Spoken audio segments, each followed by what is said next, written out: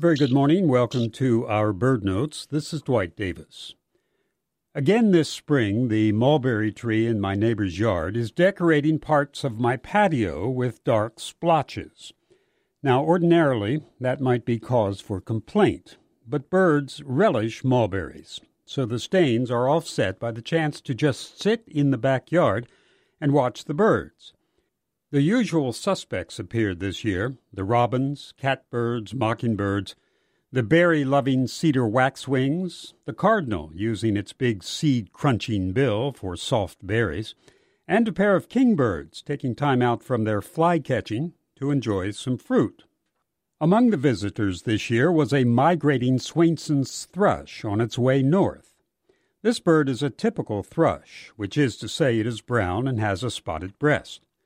By the way, the robin and the bluebird are thrushes, but with plumages that make them immediately identifiable, whereas the other eastern thrushes can sometimes present a challenge in identification, especially since these birds tend to just sit quietly in shaded forests.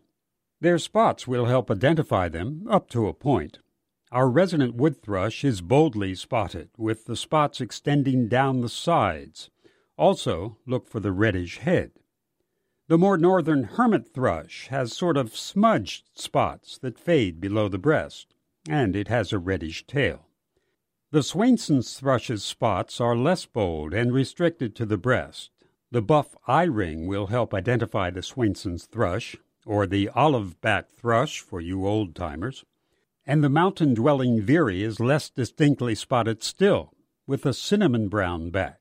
Now, if those spots start to blur when you're trying to identify the thrushes, then you can listen. As with the all but visibly indistinguishable Epidonax flycatchers, the voices of the thrushes can make identification much easier. For example, there is the distinctive ethereal fluting of the hermit thrush, the haunting, echoing deep in the wood sound of our wood thrush, and the descending song of the veery. The visiting Swainson's thrush in my backyard brightens the day with its ascending song, similar in quality to the wood thrush, but always rising and fading at the end.